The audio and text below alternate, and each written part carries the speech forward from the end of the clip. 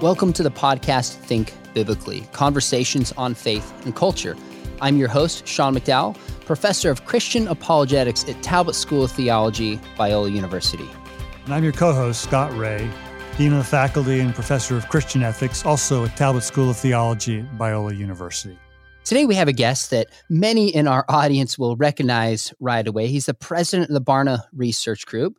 David Kinnaman is the author of a number of really important and influential cultural books, such as Unchristian, You Lost Me, Good Faith, and the most recent book we're going to talk about today, Faith for Exiles. But David loves Biola. He is on our board. And actually, David, you and I went to school at the same time and lived on the same floor. So it's cool to have that history together. And I'm just thrilled about your recent book that we get to talk about today. So thanks for coming on. Yeah, thanks, Sean. I absolutely remember being on the floor with you and this energetic basketball playing, sort of apologist in training. And with Dr. Ray, I still need to call you Dr. Ray because no, you don't. you were so kind to go to lunch and dinner and different things when I was a student at Biola. So now I'm grateful to count you both as friends. In addition to our background as Biola people back in the day.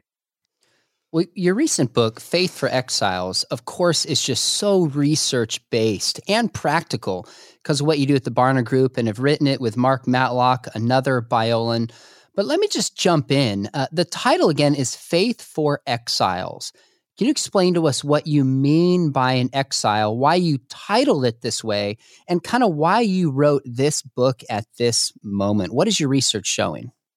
Yeah, so I've spent the last 12 years focusing on the faith of this emerging generation that is millennials, Generation Z, younger, sort of younger than 36, 37, sort of what's happening in the faith lives of teenagers and 20-somethings, and why do they stick with faith? Why do they not stick with faith or with the church? And so that's been a big theme for me, just personally feel called to that, to help energize and equip a new generation of leaders and thinkers about what the church is becoming. And so I've felt for a long time, based on the research, we know a huge percentage of young people who grow up as Christian, the current number is 63%, who either walk away from their faith and they become a prodigal, or they walk away from active church engagement. So they were at one point pretty active, or they became a Christian through some means as whether family or a church experience, as a teenager, as a young person, and then they end up leaving it on the shelf. And so there was a third group of people. The prodigals lose their faith. The nomads walk away from church. There was a third group of people called exiles that we discovered in the research, who were living in some way. They wanted to see their faith bigger than a Sunday morning experience or a youth group experience. They believed that Jesus was alive in the world and active, and they want to see their faith active in the world. So my titling this book, Faith for Exiles, was really about trying to tell the story of these young, exemplar Christians, people that are growing in their faith, that are resiliently faithful, that are, despite the pressures of our increasingly post-Christian society, that are actually growing in faith, and why that was. We wanted to turn our attention on those that are growing, kind of like Daniel did in the Old Testament. And so that's really the heart behind it. And I've become increasingly convinced that one of the things that the American church is missing, is lost sight of, is this theology of exile, that we are an exilic community. That is not just from the Old Testament, but First Peter describes this. A lot of the writings of Paul, if you look at the letters to the church in Revelation, where you've got these sort of like this sense of what does it mean to be an exilic community, to be faithful in the margins. That to me is really the vision for this book, is to empower and equip young people, especially, but those of us who support them in their faith journey, to be faithful as exiles where God has called them. David, as I read through your book, there were a number of things that just jumped out at me, phrases that you used to describe culture and what's going on with this generation. You used the term digital Babylon to describe the environment that we're exiled in today. And closely connected to that is your phrase, you used the term screen's disciple. I think those two things are somewhat related. What do you mean by the terms, the digital Babylon and the idea that screens disciple people? Yeah, they are closely related ideas. And after I did the book called You Lost Me in 2011, I was trying to describe in a quick phrase, the current pressures that this generation is facing. And I think I was doing an interview, and I said it was sort of like digital Babylon, and that phrase kind of stuck with me. It got sort of immediate traction with the interview, but also it stuck with me as a way of describing. We're living in a technology-driven, screen-oriented, smartphones, tablets, computers, the technological age, sort of like the printing press, changes everything about how institutions function, how the church conveys knowledge. The music industry was changed fundamentally through digital piracy. Education is changing fundamentally as people can learn what they want, when they want, at a price they want through YouTube and Khan Academy and other things. So Digital Babylon is my description of the new context of sort of knowledge of institutions, that technology is such a disruptive force, many times for good, but oftentimes for sort of neutral or negative consequences, like access to pornography is an example of the effects of digital Babylon. At no time in human history have we had the sheer access to pornography that we have today. Like our company Barna worked with Josh McDowell, your dad, Sean, to work through. I'm glad I clarified that that's your dad. We worked with your dad on this pornography study, the porn phenomenon. And it's not that pornography is new, that's as old as humanity, but the access to pornography is new. Access to thinking about the world in a new way. I call it the gospel according to YouTube. And so that is why we call it screens disciple. That's the conclusion you might draw if the context is different. There's nothing new under the sun, as Ecclesiastes teaches. But there is changes in culture and technology, and to be faithful with that, we must appropriately and biblically call it what it is. And I think Digital Babylon is a helpful concept. And the implication is that screens disciple in ways that we can't even fully fathom today. And that's really the thesis of this project, is what does it look like for us to disciple, and what can we learn from those young Christians 18 to 29 who are actually thriving in their faith today despite those pressures? What can we learn from them? What are the best practices that help us to really lean into what God is doing in our time today, in our current digital context? I think very helpfully in your book, and I've heard you make this point in other contexts as well, is that you contrast Digital Babylon with faith in Jerusalem. What is that context that you're drawing, and how differently does it mean to disciple in Digital Babylon than what you mean by, say, Jerusalem? Well, again, these are things I've been thinking and ruminating on now for close to a decade, and I'm not a theologian, I'm a social researcher, but it's been helpful to have great input from people like yourselves and others who've helped me think about this. So my observation of it sort of sociologically is that, we live in a very Christianized context. Most Americans consider themselves to be Christian. The vast majority of Americans, this is a mind-boggling statistic, but nearly 7 out of 10 Americans, I believe the current number is 68% of Americans, say they've made a personal commitment to Jesus Christ that is still important in their life. And that to me is sort of this remnant of a Jerusalem-like. And when I say Jerusalem, I mean that there are cultures and times in the biblical record where God's people are at the center of the story. David is on the throne, or the kings of Israel are on the throne, and Jerusalem is the capital, and sort of everyone can acknowledge Yahweh as the creator God, the one true God, and everything sort of flows from that. That doesn't mean that times are perfect, as we see in Scripture. There are particular challenges that come even when, and maybe especially when, God's people are in the majority. And then you have other periods of time where it's Babylon, where it's exile, where it's the city of man, where God's people are in the margins, where they actually don't have as much cultural influence as they might like. And actually, America is a very unique country because we are actually both Christianized and Jerusalem-like, but we're also increasingly post-Christian, and the numbers show that there's increasing numbers of atheists among young adults.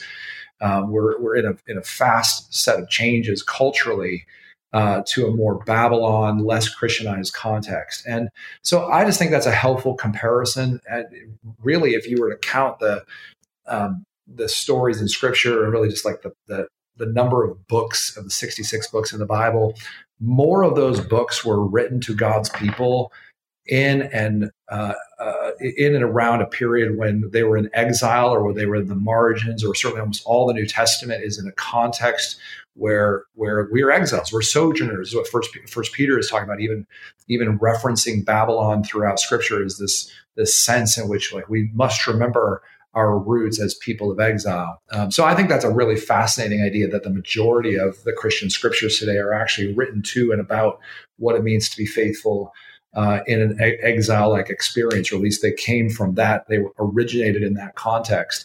And unfortunately, I think what has happened in America for American Christianity is that we've assumed that we are actually the majority. I think for those of us who are evangelicals, which is only 6 or 7% of the U.S. population. There are differences of opinion about how you might measure that. But for those of us at Biola and other communities of evangelical faith, we have felt like we're in the margins. So we understand this idea of exile, even in a largely Christianized context, because we might all conclude that those people they're really cultural Christians and not real life, born again believers. They haven't really understood the implications of their faith. But that to me is so important for us today, is how do we realize that this generation isn't growing up and they don't want to have a Christianized context. They want to see the scriptures meaningfully applied in the context of the faith community, that, in the Christian community. And it may or may not apply to everyone in our culture. That's a huge and controversial idea that these younger Christians say, maybe sexual ethics isn't something we should have the whole country agree to. We should at least agree to what a sexual ethic is within our churches first, and live out that ethic within that context first and foremost. So those are the kinds of tensions that I think we see between a Jerusalem and a Babylon mindset. David, let's look at your book, The Faith for Exiles, from a 35,000-foot level. Your subtitle is There are 5 Ways for a New Generation to Follow Jesus in Digital Babylon. Briefly summarize, what are those 5 things that are characteristic of this group that you refer to as exiles, who are growing, thriving, doing well in their faith? Yeah, so just to back up a little bit and say that part of the thesis behind the work that we did is to interview the 10%. We have a sort of a definition of a resilient disciple. And, they're engaged in the church. They firmly trust the authority of the Bible. They're committed to Jesus personally. They affirm his death and resurrection. They express their faith as a desire. They want their faith to actually impact a larger culture, not just like Sunday morning faith. So those are resilient disciples. And only 10% of those who are raised as Christian or who experience any kind of serious Christian commitment become resilient exiles. And so then what we did as researchers, we interviewed, nearly 1,500 people, and we backed our way into the 5 practices that define those resilient disciples, like what made them different. And research is never causal. We can't say, well, this is exactly the reason. It's not like an experiment where you give a certain person a drug and they, the other control group, they don't get a drug. But we can at least look at correlations. And we found, to your question, Scott, these 5 sort of patterns, these practices, an intimacy with Jesus, number one, that these resilient disciples, they really believe, for example, that Jesus speaks, that he communicates to them. They listen for his voice. They believe the Bible communicates God's intent for the world. Second is a cultural discernment. They believe that the Bible actually relates to their life and, how it applies to every aspect of their life, from their money and their technology use and their sexuality and all sorts of things. So there's a sense of culturally wise. They have meaningful relationships within the church. They actually want to be around other Christians, and they want to emulate the lives of older Christians. They like being around other Christians. It's almost like it gets etched into their limbic system. To be a Christian is like it goes deep. It goes to a kind of a bone marrow kind of level. And the third thing is counterculture. The fourth thing is countercultural mission. They actually believe they have they want to live differently from the world's norms. And then fifth, a vocational discipleship. They actually believe their life, they have a calling. It may or may not be in a church, like serving in a church, but they really believe that their work matters to God and that they're called into a particular type of work. So those are the 5 practices that we saw in the research that seem to make for a resilient faith. And the implications are really huge. I mean, what would this look like for us as church leaders, as institutional leaders and educators, like at Biola, even as parents, as young leaders ourselves? How do we? This is a big thesis of the project. Like, how do we lean into those 5 practices? Hearing from Jesus, practicing cultural discernment, growing in meaningful and accountable relationships, being vocationally discipled, and having a countercultural mission. Could Biola's community embody those 5 practices more? Could our families embody those 5 practices more? Could our churches, create metrics for success around youth ministry and children's ministry that we said it's not just whether you're here, for Vacation Bible School, or whether you show up for youth group, or whether you're engaged in the program, but does our program, does our preaching, does our whole way of life lift those 5 practices up? And we saw that kind of evidence over and over. There was a set of intentional decisions that leaders make to help increase the impact of those 5 practices. And so that was so fun to begin to realize, some practical steps that we can take, to really increase the quality of the discipleship outcomes that we're having in our families and in our churches. Now, I want to ask you a specific question about practice number 1, but I found it interesting. You said at the end of the book that in your book, You Lost Me was about why do kids and young people leave? This book is about why do they stay? Yeah. And that's a really important distinction. So I read these 5 practices and thought, gosh, as a speaker, as a teacher, as a parent, which of these am I doing well and which do I need to improve on? And the first one hit me where you wrote, to form a resilient identity. Now, there's a ton that's talked about today in terms of identity, whether it's tied to race or sexuality and so many levels. And I'm curious, what are the messages and means that Gen Zers and younger generations are being communicated about identity? And how do we help a new generation ultimately find their identity in Christ amidst some of these cultural messages that are coming through nonstop, especially with ubiquity of the smartphone? Yeah, I think that's a lot of connects back to our discussion a few minutes ago about the digital Babylon. I think human identity is as old as the creation story, that we're created in the image of God, and this is where I think these rich theological truths can and should and must be taught at a deeper level. And by the way, we expect way too little of this emerging generation in our pedagogical and what we teach and how we instruct them, because we just see this over and over, both in the You Lost Me work and even back to Unchristian. All the work that I've been doing the last decade is the church expects too little of what the next generation can learn and how they learn, because we don't want to bore them. But sometimes you have to just make it as complicated as it should be. And this sort of a theology of creation, of being created in the image of God. It's like we need really good and rich teaching on those concepts to restore the proper place of identity theologically. And that's, when you look at the current pressures that this generation is facing, and I feel it as just a person who uses screens and social media, and it's harder. Maybe you guys feel this in teaching and educating today as well. It's harder for me to lead or to be, to make sure I ground my own identity in what really matters, what God really says about me Yeah. than it ever has been. Technology creates this interesting sense of how do we present ourselves, how do we think about our image, who are the popular brands or personalities that we're taking in and being influenced by.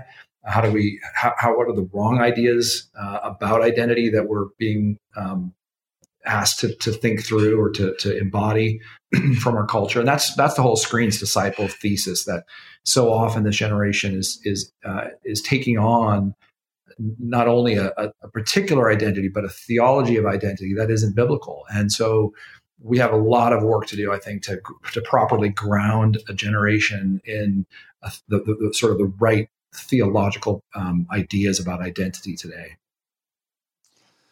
David, let me go, as I look through those five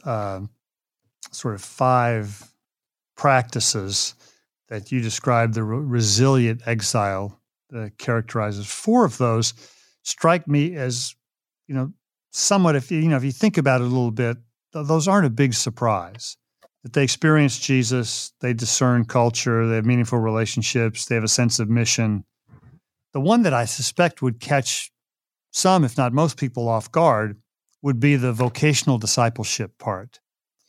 And I so appreciate your emphasis on this. I'm so encouraged that the people who are, really thriving in their faith see their discipleship extending to the areas of life where they spend arguably most of their waking hours, which is what they're going to do in the workplace.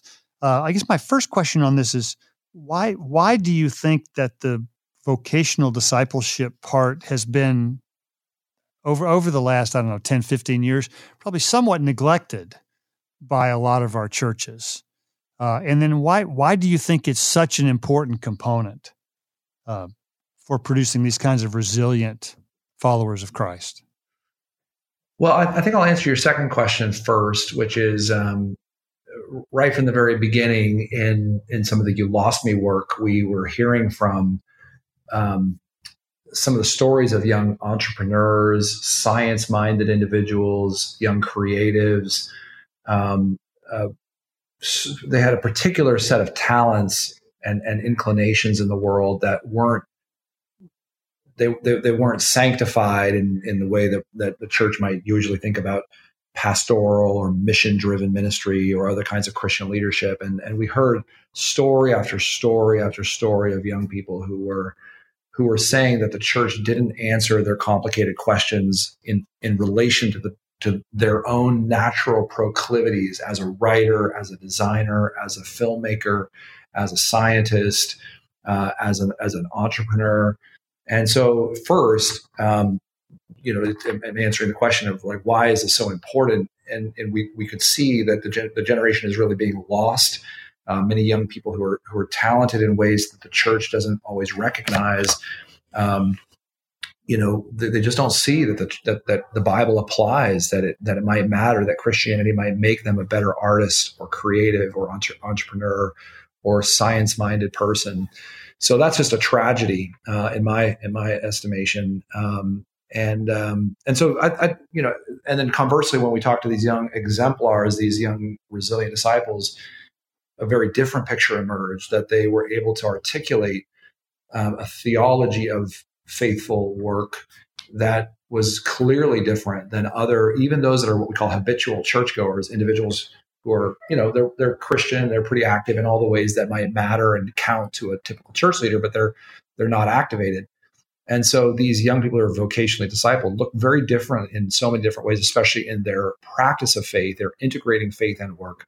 They're reading about, they're hearing from others who are professionals in their communities, but who are also Christians. And so they realize that God has called them to a particular kind of work. And I think that the answers to the question of why we've neglected this goes really, really deep. And just a few thoughts about it is that in our current evangelical ecosystem of bigger is better ministry, and it's not wrong to try to influence as many people as you might faithfully be called to influence. And there's plenty of examples of that in scriptures, or in early Acts, when thousands were added to their day to their number, and like the impact of evangelistic events. But we haven't really discipleship isn't a mass production affair. We have to listen and hear from the unique callings of each individual. You could think about a young science-minded student, or a young philosophically oriented student, or a young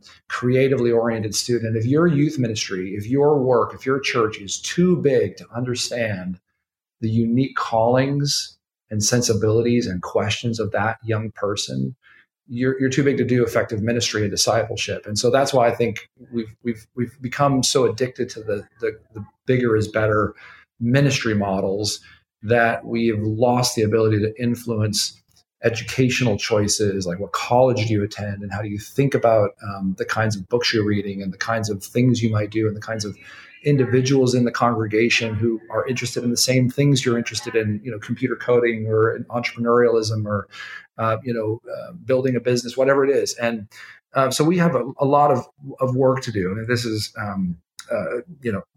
one of my most important, I'm so impassioned by this topic, is how do we vocationally disciple this next generation? And it turns out it's actually a great evangelistic opportunity too, because the Christian way of thinking about work and about calling actually translates to non-Christians too. So we have a great opportunity not only to disciple our own kids, but also to think about, what it might look like to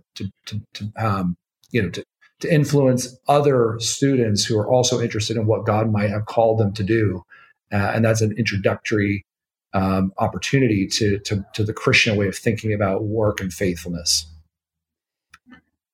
David, as you know, at Biola, we are the Bible Institute of Los Angeles. And I found it interesting and not surprising that in your research, you indicated that the lived reality of resilience is that the Bible is authoritative and central to their faith. And yet on page 110, you say this generation is the first to form their identities and their perception of church amid high-profile sex abuse scandals and sky-high levels of church skepticism. So how would the generation that has seen abuse at the hands of pastors and preachers and church leaders give them a healthy sense of biblical authority? What are maybe some practical things we can do to help pass this on to exiles? Well, I think that skepticism and cynicism and a more current word is snarkiness is one of the we're building antibodies of skepticism and cynicism and snarkiness in this generation. That's part of the screens disciple idea, that when you watch YouTube or comedians today, or just like what we laugh at as a culture, we think the research shows that it's harder than ever to be earnest, to be sincere, to be perceived as sincere, because you're probably just selling something. You're probably a Michael Scott from The Office. You're probably just a schmuck who's, you're sort of a pedantic blowhard, whatever it is, right? So you shouldn't underestimate, and this is something that is just plain as day from the research. You should not underestimate, as if you're a pastor, if you're a theologian, if you're a student, if you're a young person today, we should not overestimate the level of toxicity in our culture of mistrust of those who are trying to communicate from the heart about something. It could be something as innocuous as a helpful salesperson in a store, to a preacher, but we live in a culture that is increasingly giving way to cynicism and to snarkiness. And so what we find in these resilient disciples, and they're not perfect by any means, but these 10% of people that we've been talking about, these young exiles, is that they go often enough to the scriptures and to Christian community, and they seem to, all the things that we might really hope that the gospel does in people's lives, that it orients them not around their own priorities or their own sense of rightness or wrongness or victimhood, but it orients them around a different set of ideas about the way the world works. So they still might be cynical. They still might be given to snark at times. But at their best moments, they're likely not just to turn to some sort of internal moral compass, but they say, God, like you want to confront my sin. You want to confront who I am. You want to restore me to your original intent. So it's actually just like I get so excited about this study because on one level, we're actually finding sociological evidence that the gospel works in at least 10% of this 18 to 29-year-old segment that we interviewed. Like you can actually see that they relationally are different. They're vocationally different. They're like, I would want to hire, even if I was a non-Christian person who didn't care anything about faith, I would want to hire these kinds of people. I would want to be neighbors with these kinds of people. I would want to be, have these people babysit for me because they seem to have they live counterculturally. And so, again, they're not perfect, but there's some evidence here that Christianity is both true to them and it's also good for who they are and who they're becoming as human beings. And so that to me is just we should shout this from the rooftops in terms of evidence that God is actually working in the lives of these young people and bringing about a certain sort of community that is making a difference in small and in big ways. But that's a really cool story. That's encouraging, and that's neat to hear that your data is showing that, because there's a tendency, as you highlight in the book, to be really negative and critical of this generation. In fact, I noticed how you mentioned young adults are less likely to hold negative views of adults than adults do of them.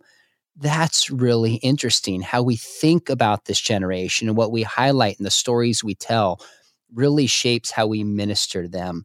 And in your book, Faith for Exiles, I hope all of our listeners will pick it up. I noticed everything you say is research-based. There's a couple lines I read. I'm like, wait a minute, this is 2 lines of the book, but he has a whole study backing up this point. So it's easy to read. There's stories, it's practical, but it's based on the research you very, very carefully do. So I hope everyone listening to this who cares about the next generation, which should be all of our listeners, will pick up your book, Faith for Exiles. So David, thanks for your ministry, just your contribution to the body of Christ, and for coming on the show today.